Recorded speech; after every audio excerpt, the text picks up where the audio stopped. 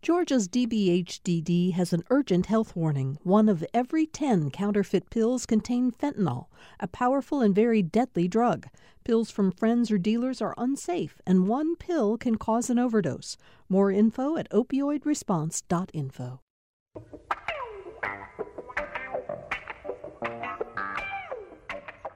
Welcome to Political Rewind. I'm Bill Nigut. Thanks for joining us for today's show. We have a great panel in the studio to talk about a number of political news stories that are happening all around us right now.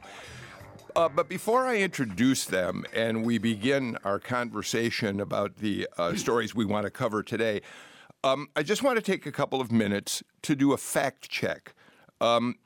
Many of you were listening to yesterday's show when one of our panelists, Julianne Thompson, who's on the show with some regularity, she now is the chair of the Georgia Women for President Trump, made an allegation that caught me by surprise, and I think caught a lot of you out there in the listening audience by surprise. Julianne said a group of women who call themselves angel moms, they're the moms whose children have been killed by presumed undocumented immigrants, recently tried to have a meeting with House Speaker Nancy Pelosi. Julianne said that the speaker would not meet with them. And she went on to say that to protect Pelosi from the group that was staging a small, what seemed to be a peaceful demonstration, I've looked at the video, in Pelosi's outer office, to protect Pelosi and the staff, Capitol Hill police were called in. They were brandishing plastic hand restraints. This was all part of the story that we were told yesterday. And Thompson said that Pelosi's behavior in this was heartless. So when she made that claim, I said on the air yesterday, gee, I read no reporting of this anywhere, and that I was surprised by that because Pelosi is obviously being followed around continually by a pack of journalists who watch everything she does. So after the show and early this morning, the Political Rewind team and I decided to research this a little bit and do a fact check on the claim. And this is what we've learned. This story began as a post from a Facebook user. It was picked up, and reported right away by Alex Jones on his website, InfoWars. A number of organizations like the Anti-Defamation League have called Jones a right-wing anti-government conspiracy theorist. So take that for what it's worth.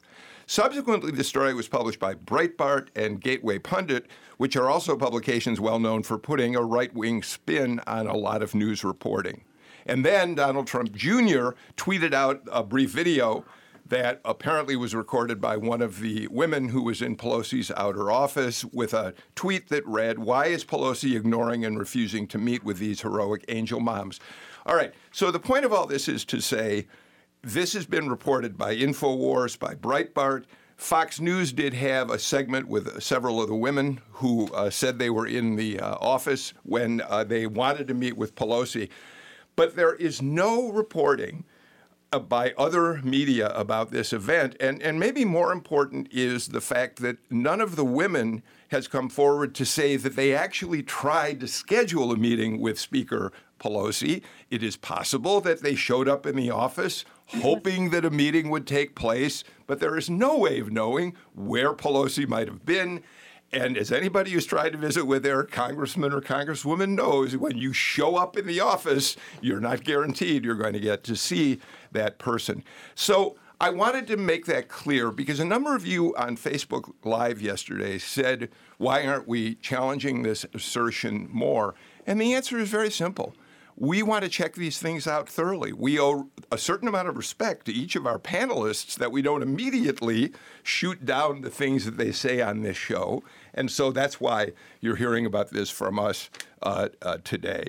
By the way, we also heard from a couple of you that we ganged up on Julianne Thompson yesterday. So I'm glad to say that nobody is really happy with the way everything unfolded, which means we're doing our job pretty well. All right, enough said about that. Greg Bluestein is with us today, the hardest working man in the political journalism world of Georgia. Hi, Greg. How's it going? Pretty good. You were just with Ivanka Trump and Governor Kemp. We're going to talk about that in just a minute, but welcome. And then you were with Stacey Abrams. It's like a flashback to last year. Yeah. Every day.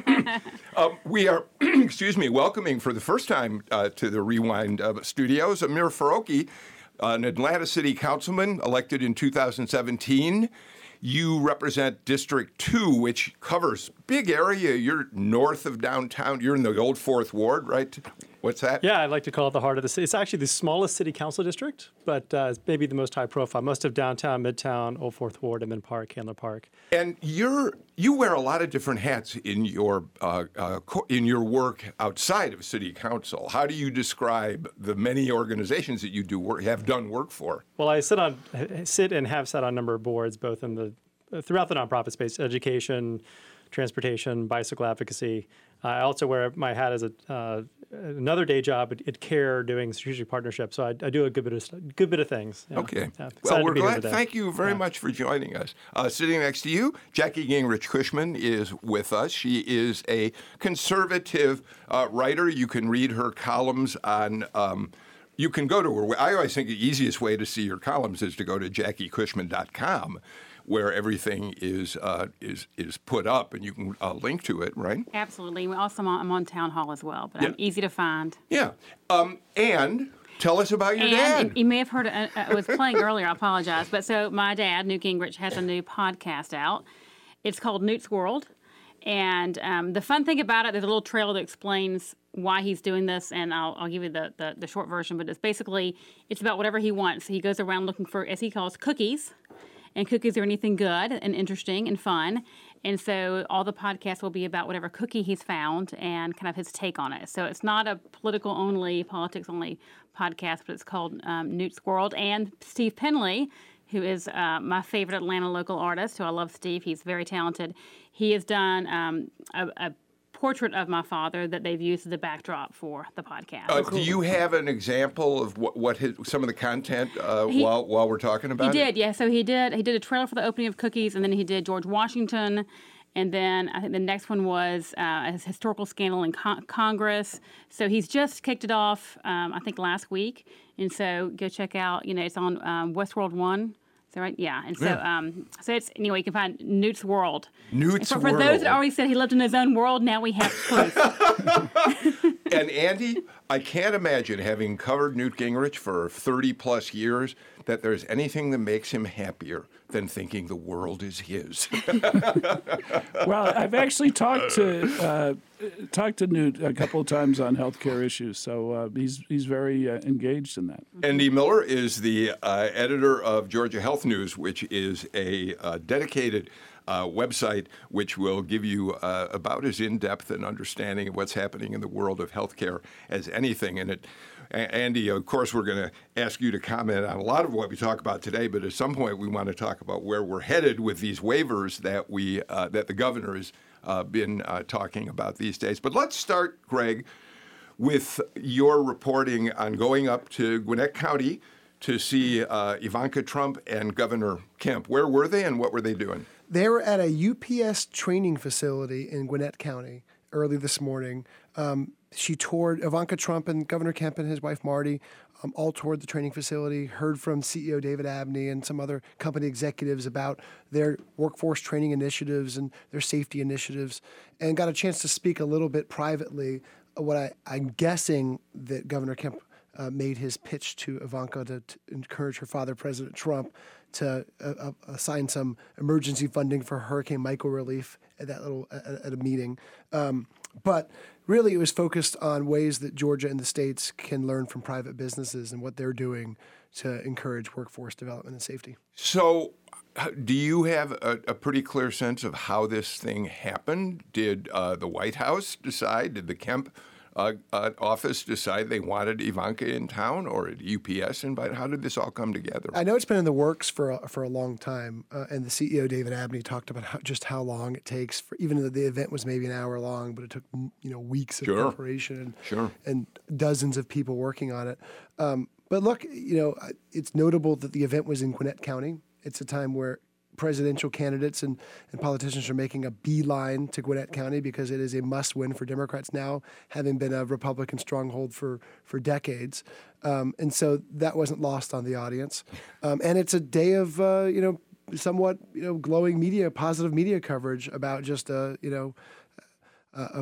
business-friendly message. Yeah, Jackie, I don't think it's any surprise that we had Elizabeth Warren up in Gwinnett County last Saturday, and now Ivanka Trump there this week. Greg says, Gwinnett County has become a Democratic county. But in fact, the larger 7th District has the potential to be a real battleground in the 2020 congressional race and in the presidential contest. Oh, absolutely. I think it's smart for a couple reasons. It's smart for UPS to have basically a commercial of all the good things they're doing as a company for anyone that's watching the newspaper or listening to us. And secondarily, it's very smart. I mean, Ivanka is very interested in anything that is workforce development, entrepreneurship, business, making jobs, the child care, making sure there's child care for people that are actually working. So this is right in her wheelhouse. She's an entrepreneur. She's run a business. She knows exactly what she's talking about. And I think it's really good for us to focus on how can we make things better for the people in Georgia versus focusing on all the negative things that I'm sure we'll talk about later. So I think it's great. Amir, what is we're going to see an open seat in the 7th District congressional race. We've already got Republicans and Democrats both eyeing it very carefully. It really is going to be one of the most exciting races that we'll get to watch in 2020. Yeah, I think, to your point, Elizabeth Warren there last week, Ivanka there this week. We'll continue to see a stream of folks coming in. I'm one of these folks who thinks that elected officials tend to lag where people are by about 10 years. I think Gwinnett County's bluer than its elected officials reflect. And so I think we'll see a lot of rightful energy and passion put into that district, and it wouldn't surprise me to see a flip. So, Andy, as we look toward a 2020 race, we're going to talk more specifically about Medicaid waivers in a little while. But, we saw health care as a big issue in races in 2018. It certainly became, we all thought Lucy McBath over in the 6th would run on some kind of gun safety platform. She did that to an extent, but she may very well have won that seat because she talked about health care ceaselessly. Well, the issue during that campaign across the country where people were very concerned about how you protect those with pre-existing conditions. They were concerned about the attempted repeal of the Affordable Care Act. And the Democrats won those issues, basically that they gained seats. And a lot of that was a theme of health care, protecting the Affordable Care Act, protecting people with pre-existing conditions. All right, so that's that. Greg? Well, next door in the 7th District, the very competitive Republican-held district, we just had Nabila Islam get in the race today on a Medicare for All platform. And Carolyn Bordeaux is also in the race, and she also focused intensely on a Medicaid expansion and a healthcare message. So that issue, as you said, is not going anywhere. All right. So let's move on and let you talk about the other event you covered today, which is why we call you the hardest working man in show business right now. You were at a Stacey Abrams event, I think, after going to see Ivanka Trump. And that'll lead us into a broader conversation about what's happening with healthcare down at the Capitol. Yeah, she had her second event on voting rights in as many days. This was at a church in downtown Atlanta where she announced, or her group, Verified Action, announced that it has expanded its lawsuit to include more plaintiffs, and including a number of prominent churches. Ebenezer Baptist Church, led by Raphael Warnock, is a new plaintiff, as are several other smaller churches, and in a larger group of churches that represents 500 AME churches, historically black churches, is also joining the play. So they're getting a little pulpit power behind. They hope that this can, ratchet up some more attention and give them a little bit of more, a boost to their legal efforts. What's the easiest way to describe what that lawsuit is about? It is a far-reaching lawsuit seeking to overturn some Georgia voting practice, like the cancellations of voter registrations, the uneven standards of counting provisional and absentee ballots, issues like that. But it goes it is pages and pages and pages seeking some big changes to Georgia electoral policies. You know, Amir, I was interested because I know Ebenezer Baptist, Raphael Warnock's church is in your district, and I was interested in the fact that he was there with Stacey Abrams. Starting really in 2016 and then in 2018, there were all sorts of questions about whether Warnock, a very charismatic, smart pastor, was himself thinking about running for office. And there have been people who were wondering if he was going to get into this U.S. Senate race against David Perdue. But it doesn't seem that's the direction he's headed right now. Yeah, I think that's right. Well, I think all Democrats are waiting to see what Stacey Abrams does. I think if she wants to run for Senate in 2020, they will step aside and put their ambitions into another race. I think Reverend Warnock is a constituent of mine. Ebenezer sits in the district, and I think incredibly highly of him. And he's been a terrific and strong, outspoken voice for social justice and I think election parity. And so I think his voice will be a useful one in this conversation. My recollection, and I may be wrong about this, but one of you can correct me if I am, was that there was talk that he wanted to make a race a while back, but his board at Ebenezer pushed back and said, please, we need you here. Yeah, that was right? in 2016 when he was thinking about challenging Senator Isaacson. Yeah. And what's also notable is that all these candidates who he's thinking about challenging also end up sharing the pulpit with him on MLK Day. Isaacson is a stalwart. He's always been on MLK Day at Ebenezer Baptist Church. And this past year, Senator Perdue was with him at Ebenezer Baptist Church. Yeah, well, regardless of what his politics are or your politics are, and I know Amir will second me on this, if you've never made a visit to Ebenezer Baptist on a Sunday morning to hear Pastor Warnock preach, you are missing a great experience. He's really something. Yeah, he's one of a kind, and will stir your soul regardless of your denomination or religious affiliation. And it's a stop on. It must be in every Atlanta tour book for international tourists, because you'll see French and German and Japanese tourists in the congregation as well. And so it's if you live in Metro Atlanta, make time to go to Ebenezer for a service. All right. So all of that said, Andy, we see that Fair Fight Action is continuing its push with a federal lawsuit to shake up Georgia voting laws, which the organization feels unfairly tilted the election away from Abrams in 2018. And, of course, a lot of action now going on down at the Georgia legislature. Yesterday, we had a Senate panel which approved. No, I'm sorry. It was the health care was in the House or the Senate? It was in the Senate. Senate. Okay, then I was right. Good. Yep. Tell us what happened in that Senate panel yesterday and what we are seeing start to emerge. Well, I believe this is one of the biggest health care sessions ever that I've covered, and I've been covering them for many years. So what has happened here with the vote yesterday was that Governor Brian Kemp wants the permission of the legislature to seek waivers from the federal government to certain health care programs. He's looking at two different areas. One is Medicaid, a Medicaid waiver, and the other has to do with the Obamacare private insurance exchange.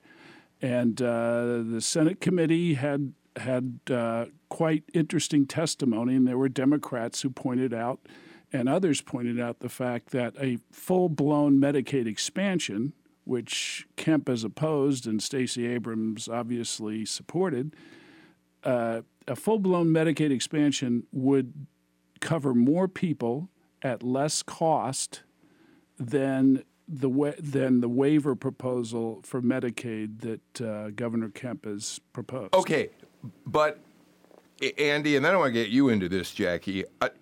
You're talking now about the state share of the Medicaid expansion.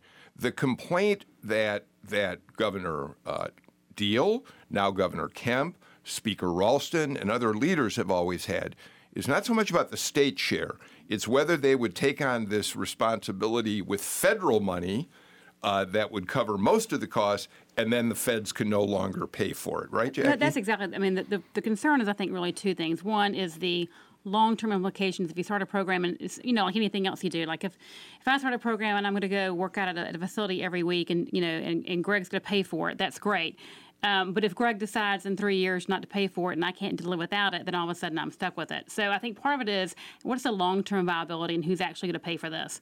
My guess is Greg's probably not going to pay for that. Yeah. You're not going to do that. So I think the other thing really is, and I think we'll see this interesting because when I read it, and then Andy, correct me, I think there was a lot of wording about we're going to see how this goes and change things along the way and see how we can make it work.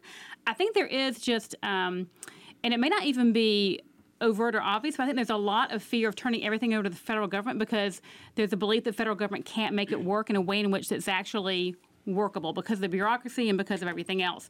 And I can give you a different parallel example for why people might be nervous. If you look at gun sales and you look across the U.S. of sales of guns, if you have a 3-day waiting period and you don't get flagged, you can buy a gun. If you get flagged after that period and you shouldn't have gotten the gun, then ATF can come back after the gun. Last year, there were 6,000 different flags that ATF had to go back after. So it makes you wonder, how efficient is the government at doing things, and is it really the way to do it? So I think there's also a philosophical belief on how does this work. Go ahead, Andy, and then I want to get a mirror. First of all, I want to say that Governor Kemp should be commended for the fact that we haven't looked at increasing Medicaid rolls over the past 8 years, and so he's doing that. And whether it goes far enough, we can debate, and how he does it, we can debate that. The other point, though, I want to say is 36 states have adopted Medicaid expansion, and we're talking about some pretty Republican governors like John Kasich and Jan Brewer, and Mike Pence. Yeah.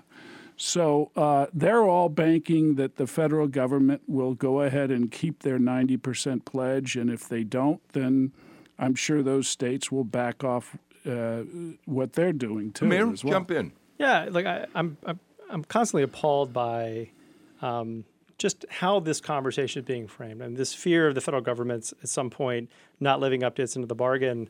I think obscures the fact that we're talking about people's health and well-being, because fundamental ability to live a life and be a productive citizen in a state that has some of the worst health outcomes in the country, along with a lot of other states that are continuing to reject the Medicaid expansion. And what's even more surprising to me is the Republican leadership is going against the will of Georgians. By most polls, 70% of Democrats favor expansion, over 50% of Republicans favor expansion. People want this. And we are leaving billions of dollars on the table. I think by some estimations, over 10 years, $45 billion in federal assistance. And so I think as Democrats have to continue to call for this and frankly win elections so they can kind of change the narrative at the Capitol. But at the same time, you have to realize we do have a Republican governor who's making some effort here, a Republican legislature that's in support of him. And so I think Democrats do owe it to themselves to be pragmatic and saying, all right, how do we get as many people covered in this framework as possible while still moving to win elections to get full expansion? Greg, I know you want to jump in. Let me first ask you a question and then go ahead with whatever else you want to say about this.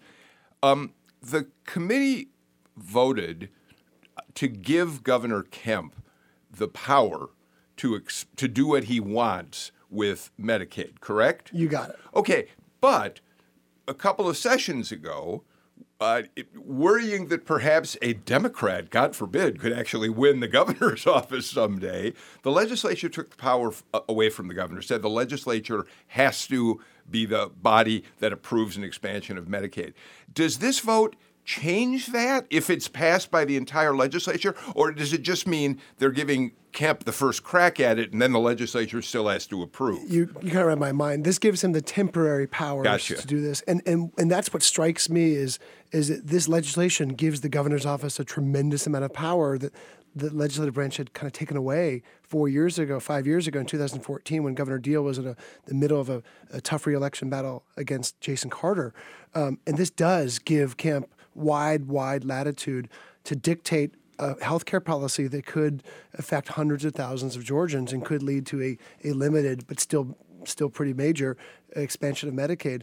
He's acknowledged that he says he doesn't want to be Lone Ranger. He's going to talk to lawmakers and advocates on all sides, and he's going to go on a sort of a publicity blitz, a tour around the state. But still, this gives the executive branch a wide berth in healthcare policy. And I think Governor Kemp should really be commended. He wrote an op-ed talking about the need for this. And I think if you haven't read it, you should go read it. It's in the AJC. But it really talks about, I give Greg his plug, it really talks about how many hospitals have closed, how we have a huge, for those of us that live in Atlanta, we have a lot of access to health care. So it really runs down the list about 79 counties with no OBGYN, 64 with no pediatrician, 9 with no doctor at all. So the good news is at least we're all saying, look, we have a problem, let's see how we can fix it. So I think that was Andy's point earlier that, I mean, the good news is that we now recognize we have a problem. We're trying to do things. Maybe we're not agreeing on how to do it, but we're making progress, and that's good. Thank you for saying it, because it leads me to the question I wanted to ask you, Andy. Nobody follows this stuff more closely than you do. Governor Kemp ran saying that he would not expand Medicaid. I mean, he was firm about that. He knew that that was going to appeal to his Republican base, and it did, apparently. So when I try myself to read the tea leaves on exactly what Kemp may be planning to do, they're scrambled. I don't quite get where he's headed, and I wonder if that's not intentional, because he wants to give himself room, perhaps, to watch the political climate, see how things unfold before he goes too far. Am I misreading this? He hasn't told us specifically what he wants to do with these waivers. Yes, he's hired a consultant to come in and give him advice, but some of this seems to be a way to slowly get into a hot bath and cool it off as he gets in. Well, I think Republicans, as we talked before, Republicans are realizing health care is an issue that resonates among voters. And to tackle this, he's going to hire this consulting firm. And yeah, I think he's not jumping right in right away, but at the end of this process, he's going to come up with something that's going to be out there that he's going to have to, live with and stuff. I want to mention, though, it's not just Medicaid that he's looking to change. It's a private insurance exchange waiver, too. Some of that could be good, like reinsurance, which helps stabilize premiums for individuals, but there are some concerns about what else it could have, like promoting limited benefit plans, junk insurance plans, and also creating high-risk pools, which have been problematic in certain states. So that's what he talked about on the campaign trail, Greg. Yeah. When he talked about his health care plan, it was all about subsidizing those who were in a certain economic income bracket, so they could afford to buy on the exchanges. He didn't say, I'm going to do something about Medicaid back then. The then. Medicaid part was the new part. Yeah. And I think one of the key phrases in all this legislation and in all his rhetoric lately has been by 2020. Because they just want the signed, sealed, and delivered by next year, just in time for the election. I bet they do. Because they know what an issue this is. All right, we got to get to a break. When we come back, we want to talk about this another major story bubble up down at the Capitol, and that's possible election reform ? This is Political Rewind. We'll be right back. Financial contributions from listeners like you are not the only gifts that keep GPB on the air. In fact, many listeners have already chosen to donate a used vehicle to GPB. We'll pick up your vehicle for free and send you the paperwork for your taxes. Get started today. Call 877-GPB-1CAR or go to gpb.org/cars. That's 877-GPB-1CAR or gpb.org/cars. And thanks. Martin Luther King Jr. came to embody the ideal of peaceful, nonviolent protest. So how did he handle his anger? He came very dangerously close at that particular time to hating all white people. I'm Ari Shapiro, turning anger into positive action. This afternoon on All Things Considered from NPR News. It's 4 till 7 today on GPB, and you can listen online at gpbnews.org. Welcome back to Political Rewind. Of course, you can be watching this show if you go to Facebook Live. Just go to the GPB news page. I see that any number of you are already there, and I've said this before, I love watching the conversations that you are having with each other as we talk. And you can tweet us at PoliticsGPB. Hey, one quick news item that's pretty interesting. The Academy of Motion Picture Arts and Sciences. I love to say the formal name like this. So the Academy of Motion Picture Arts and Sciences announced today that John Lewis is going to be involved in the award ceremony next Sunday night. And apparently he is going to be presenting, not an award, but introducing one of the nominations for Best Picture. So, and Lewis is a guy who a couple years back, people may recall, criticized the Academy for not having a diverse enough approach to the business and to how they handled the awards that they gave out. Pretty interesting. I guess I'll have to watch now. Yeah. You have to file a story. Add to your list. All right. So, Greg, yesterday we had two big committees meeting yesterday. One, the Senate committee looking at health care, and then the House, which I think today has been in its second day of public hearings over a huge bill that's ostensibly, first and foremost, going to decide we're going to fix what voting system Georgia will switch to for the 2020 elections. But there's also some little nuggets in there with bipartisan support that will make some changes in election laws. Yeah, some pretty big ones. I mean, you mentioned the voting machines, moving away from the 17-year-old system towards a new system that kind of spits out printed ballots rather than hand-marked ballots. That's a big controversy in itself. But also, it could curtail large-scale removals of voters from the rolls, the purges that you've heard so much about. It could make it harder to do the exact match standards.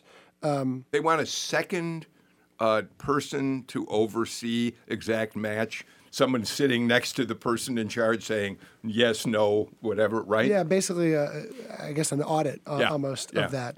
And other changes that Democrats say doesn't go far enough and Republicans say answers a lot of the issues that clouded last year's vote.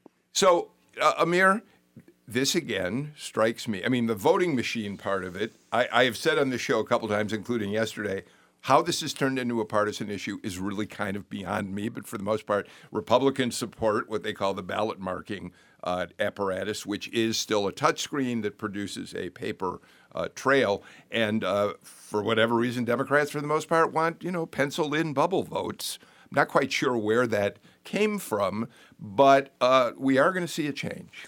Yeah, I think it's important to recognize, because this has become an oddly partisan issue, that whether it's hand-marked paper ballots, whether it's electronic touchscreen, there will always be some effort at breaking the system and trying to stack the system. History has shown whether it's a paper ballot or an electronic system, there will be forces that try and manipulate it, right? So I think Georgians, for the most part, and I may upset some of my Democratic peers on this, just want a system that works. And if that's a touchscreen system, ensuring that the processes is in place, both security-wise and otherwise, are such that you have strong confidence. I'm happy that we're not debating whether there should be a receipt or not. We got a receipt. It looks like there'll be a receipt. Great.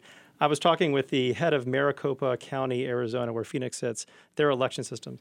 And they have a very rigorous kind of transparent process on how the data gets taken from each individual device to a central station. Someone oversees it. You can live stream the ballot counting process on their website from 6 or 7 cameras in the room.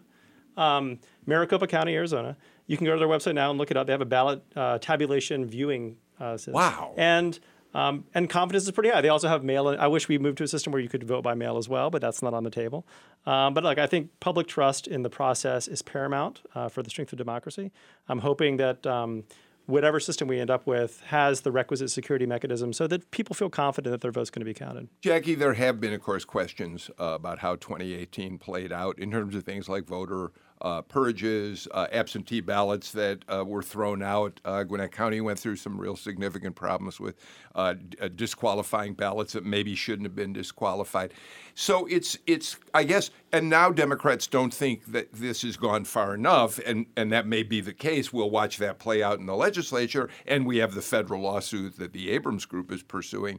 Nevertheless, it does seem as if Republicans get that they ought to get themselves behind some of these reforms because it's only going to help them as the 2020 cycle gets going. Well, absolutely. I think both sides of the aisle, again, I think you're right. This shouldn't be a partisan issue. And I totally agree with Amir. I mean, we need to have a system where everyone who's eligible to vote gets to vote.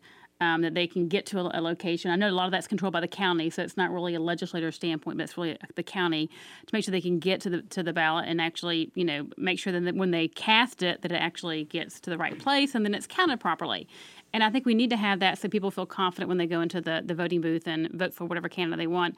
I haven't heard that, so thank you for that. The county, the live streaming, that would be give Greg more to actually write about. That'd be great for you, right? But I think I think we're being very thoughtful about it, and I do think it's confusing sometimes when people listen to this process, because there are some things that the state does, and then there are some things that the counties do.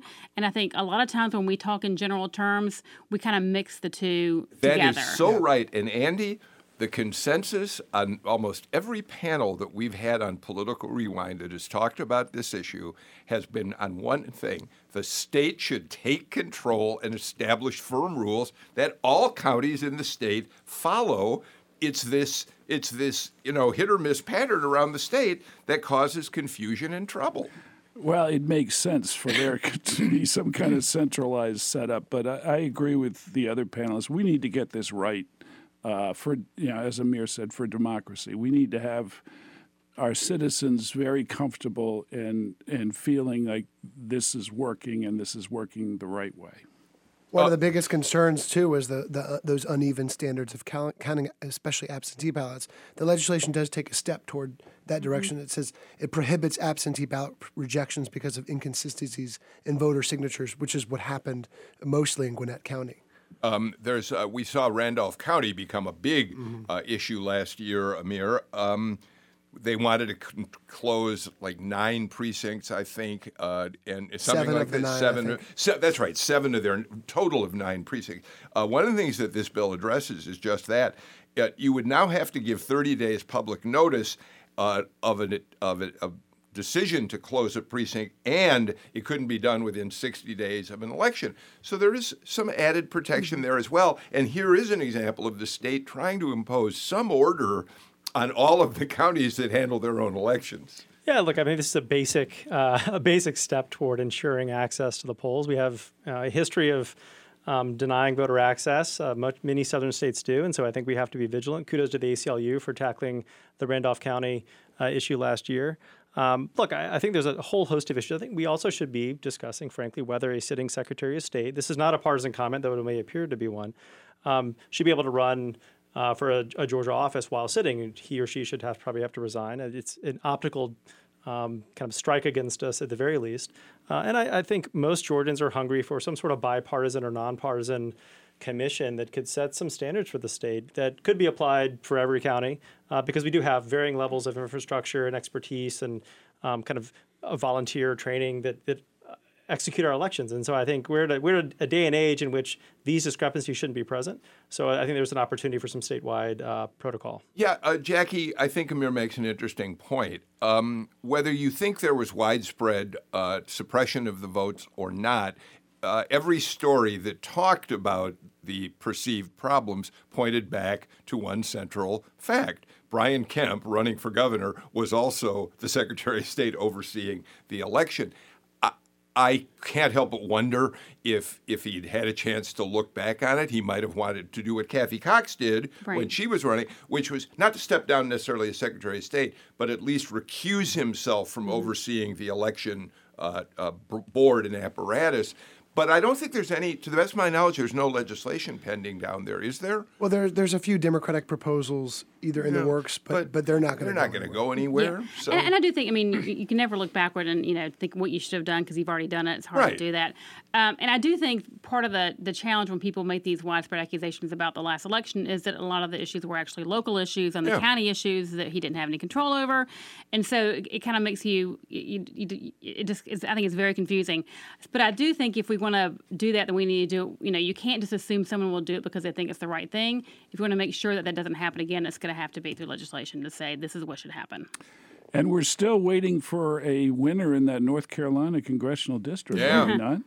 Well, I think we're not waiting. At this point, we're waiting to see when they set the date for a new election. Yeah. The hearings that are underway up there have proven pretty unequivocally so far, Greg, that there was fraud involved in the harvesting of absentee ballots. Yeah, and don't forget, we have still a state legislative contest that might have a new vote, too. Up in Northeast Georgia, it's already gone through 2 redo votes, and could have another one. You know what's interesting to me about all of this, Amir, whether it's what's happening up in that district in North Carolina where the Republican won by 906 votes, but maybe not really because someone working on behalf of his team was literally collecting absentee ballots illegally, maybe manipulating, tampering with them. Whether it's the legislative district that Greg is talking about, I don't think we've ever been as aware as we are now of how fragile and sort of vulnerable the entire voting process really can be. Does that make sense? Yeah, I think there is there broad distrust for institutions across culture, whether there's business, nonprofits, educational institutions, the business sector, but especially for government, right? And we're seeing that, I think, sensitivity to any sort of slight kind of build on the previous one, build on the previous ones. We're almost at a breaking point, right? Where folks are like, I just don't trust anything. And so you're seeing that in our election process. I think government needs to be doing everything possible to make it not only safe and secure for people to vote, but make it easy for people to vote. Yeah. Jackie, those of us who are old enough, and you're barely there. Thank you. Sort of the image I have in my mind is of the 2000 recount in Florida. Mm-hmm. Every single ballot, a team of Republicans, Democratic lawyers looking at each individual ballot. And there's a way in which what we've gone through in this last year reminds us of just that notion. Every single ballot counts, or it doesn't, and it better count. I think it's very true. And if you remember, and I'm sure you do, that was the first election where the major networks had consistent colors for the Democrats and for Republicans. Yeah.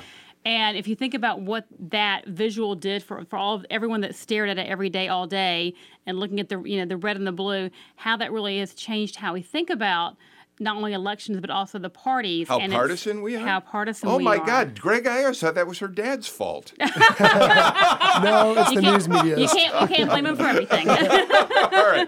We got to take another break. We'll come back in a minute with more on Political Rewind. On the next Fresh Air, how Russian-style kleptocracy has infiltrated the U.S. We talk with Franklin Foer, national correspondent for The Atlantic. We'll also discuss the latest news about the Mueller investigation and Paul Manafort. Foer's article about Manafort is nominated for a National Magazine Award. Join us. Fresh Air is this afternoon at 3 here on GPB and gpbnews.org.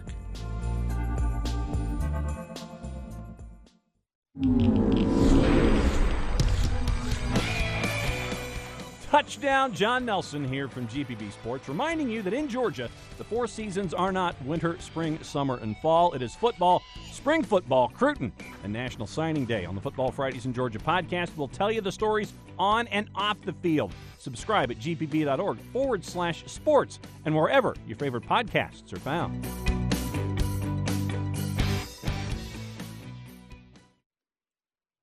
Greg Bluestein, I want to do just a quick update on an interesting story that we'll talk about maybe in more detail. Georgia hasn't set a primary date for the presidential election. All the other states are lined up. They know when California is part of that early Super Tuesday primary. If Georgia doesn't get a date set, which is now up to Raffensperger, the Secretary of State, it could take away some of the power that we might have in the Democratic presidential Yeah, look, primary. candidates are already beating a path to Georgia. Elizabeth Warren came last week. Senator Klobuchar of Minnesota is coming on Friday. We're not sure if she's having a public event or just a fundraiser yet, but she's coming. And many, many more candidates are on the way. So we're assuming we're going to be, that Georgia's going to be part of the, a Super Tuesday type SEC primary, whatever you might call it. But we're not sure yet, and Raffensperger's office is mum. They're not even answering any questions. The legislature turned control over the election day to the Secretary of State a couple of years back. Yeah, right? before the 2012 election, and you saw Brian Kemp when he was Secretary of State leverage it to make the SEC primary, and Georgia attracted a lot of presidential candidates before the primary, not many after it, but this year it could change with Georgia being a likely battleground state. Yeah. Yeah, I can tell you, having actually been on the presidential campaign trail with my father, it really does matter where your state lands. Yeah. I think clearly Georgia's going to be an important state, but I think we need to be early as opposed to way late, because then you get more candidates. Obviously, you get more interest, you get more news media. Greg, you have more stories more to competition. write. You get to write more stories. So I think it is important, and hopefully we'll be in the early side, but it'll be interesting to see what happens. Very quickly, in late 1991, then Governor Zell Miller was in Los Angeles for an off-year Democratic National Committee meeting. I was out there covering it with a reporter from the AJC, Tom Baxter, who was doing politics back then.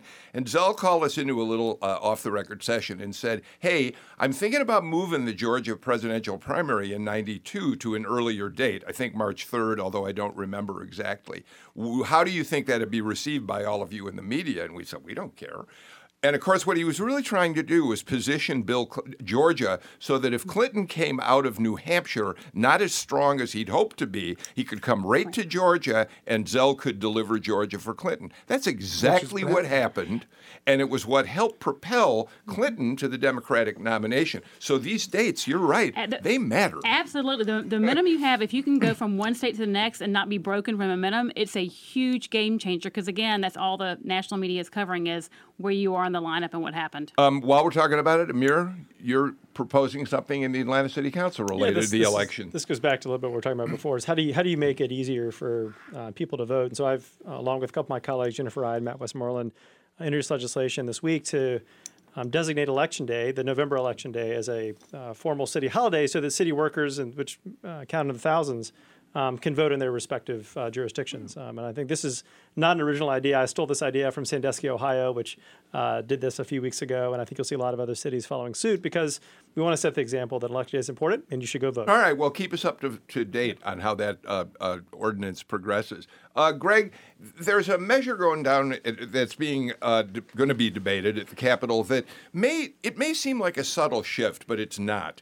Right now, Georgia has a pool of money set aside, $100 million, that businesses, others can contribute to that fund, get a tax break for it, and that money can be distributed to schools for help partial tuition for students who can't afford it. Now, we've got House Bill 301, which proposes, and I think you've got the one of the governor's leaders in the legislature behind this bill, direct money to families to help pay for private education. It sounds small, but it's a big shift, and public educators are really opposed to it. Yeah, I mean, they're opposed to anything that could be cutting into the financing and cutting into the pie of public money that the K through 12 system already gets. But it's also another sign of if Governor Kemp is indeed behind this, and we haven't heard from him, but the fact that his floor leader's behind it is a pretty big signal of his promises to funnel more funding to charter schools and to other school options. Not necessarily voucher programs, but give parents and needy families different options if they're not happy or satisfied with the K through 12 system. Andy, what's interesting to reflect upon here is this is exactly the issue that got Casey Cagle in so much trouble during the primary. He had vanquished Clay Tippins, and Tippins, who had run against him for governor. It was now down to the runoff between Kemp and Cagle, and Tippins came in and recorded that infamous conversation in which Cagle said, I don't want to raise the caps on these scholarships. It's a bad bill, but I got to do it. And it probably cost him. It certainly contributed to the reason he lost his race. Yeah, and he was ahead, right? He was the front runner for quite a while in that race, the primary race. Yeah. So we'll watch how this unfolds. Jackie, what you're thinking about this? Conservatives tend to like the idea of subsidies for private school admission. Well, we tend to like, and it's back to what Greg said, we tend to like anything that provides basically it's competition for dollars and also it provides competition from the public school side and also provides parents with some choice and some ability to have some control over where their children go to school. And I mean, I have two children. One's now in college, one's in high school. And one of the most important things you do as a parent, besides providing them with a home where they're hopefully loved and encouraged, is to make sure that they get a good education. And I think we need to think of all different ways we can do that in Georgia because we have a long way to go. But Amir, you look at the Atlanta public schools, and they're always concerned about how much money they have to do what they want to do to educate their students, to pay their teachers. And so this is the sort of thing that the public schools in your district really hate to contemplate. Yeah, though I will note APS has some of the highest kind of cost per pupil expenses in the state. In fact, I think the highest. And to be clear for listeners, the city does not run the schools, and the public schools are separate. So I have little to no say about washed his hands on that one. That was actually smart. That was smart to say. But again, that's not, some big cities run their school systems. That's not the case in Atlanta.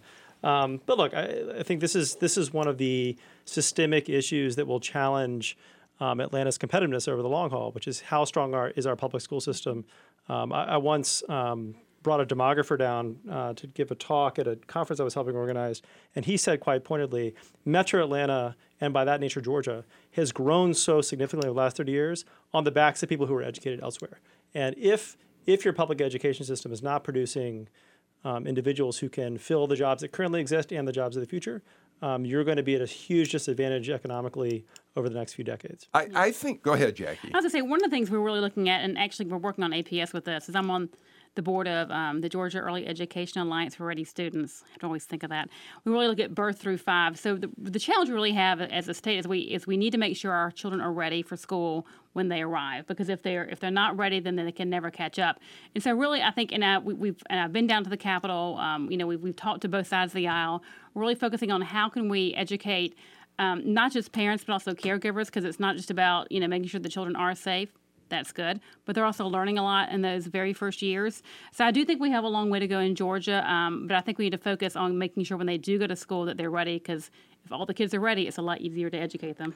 Those early years are absolutely crucial to brain development, and there's a lot of research that shows that the more trauma kids get at those ages, that they will lag in terms of their brain development. And so those are absolutely key years. All right, one other quick item. This is just quick. Faith and Freedom Coalition, Greg, just had their annual legislative luncheon. They had about 500 people there, we're told. The governor, lieutenant governor, Chris Carr, Speaker Ralston, they were all there. And Tom Faust points out that one of the things that was interesting is that the speakers talked about opposing abortion rights. Kemp has already said several times he wants the toughest abortion laws in the country. They talked about expansion of medical marijuana rules. They didn't talk about religious liberty, casinos, and gambling at all. Yeah, I was there yesterday. You were. Of course you were. And didn't hear one mention of gambling. And ironically, it was also the day that Brandon Beach, who's running for the 6th District congressional seat, who's now a state senator, dropped his bill to expand to allow casinos in Georgia. So not a mention of that. Maybe their focus is elsewhere on pro-life initiatives, that kind of thing. But it struck me as odd. But also, Jackie, nobody talked about religious liberty. That's one of those hot-button issues that we may see completely disappear from this session because the governor really doesn't need to take that on. Yeah, my guess is, when it came up last time, Ralston squashed it pretty quickly and pretty clearly and publicly. So I think there's no appetite for that. I've talked to many people down there. There is no appetite for that. So hopefully they will focus on things they can do and can accomplish versus trying to raise something up that they can absolutely. And who knows? Maybe Amazon will come back here after all. Don't count on that one. No, I'm not. All right, look, we're out of time for today's show. It was really a great conversation, Andy Miller. We're going to have you come back talk about Certificate of Need, which is the biggest issue in many ways about medical care down at the state capitol. Jackie Cushman, thank you for coming in. Amir Faroqi, great to have you on the show. Please come back. I'd love to. It's been a pleasure. And Greg Bluestein. I don't know how you fit us in. You're up there. You got too many things to do. But thank goodness, Wednesdays, we get an hour of your time. Thank you for being here. Glad to be here. We'll be back again on Friday at 2 o'clock, and we'll be on TV Friday night at 7 with the TV version of Political Rewind. So join us for both of those shows if you can. I'm Bill Nygut. See you in a couple days.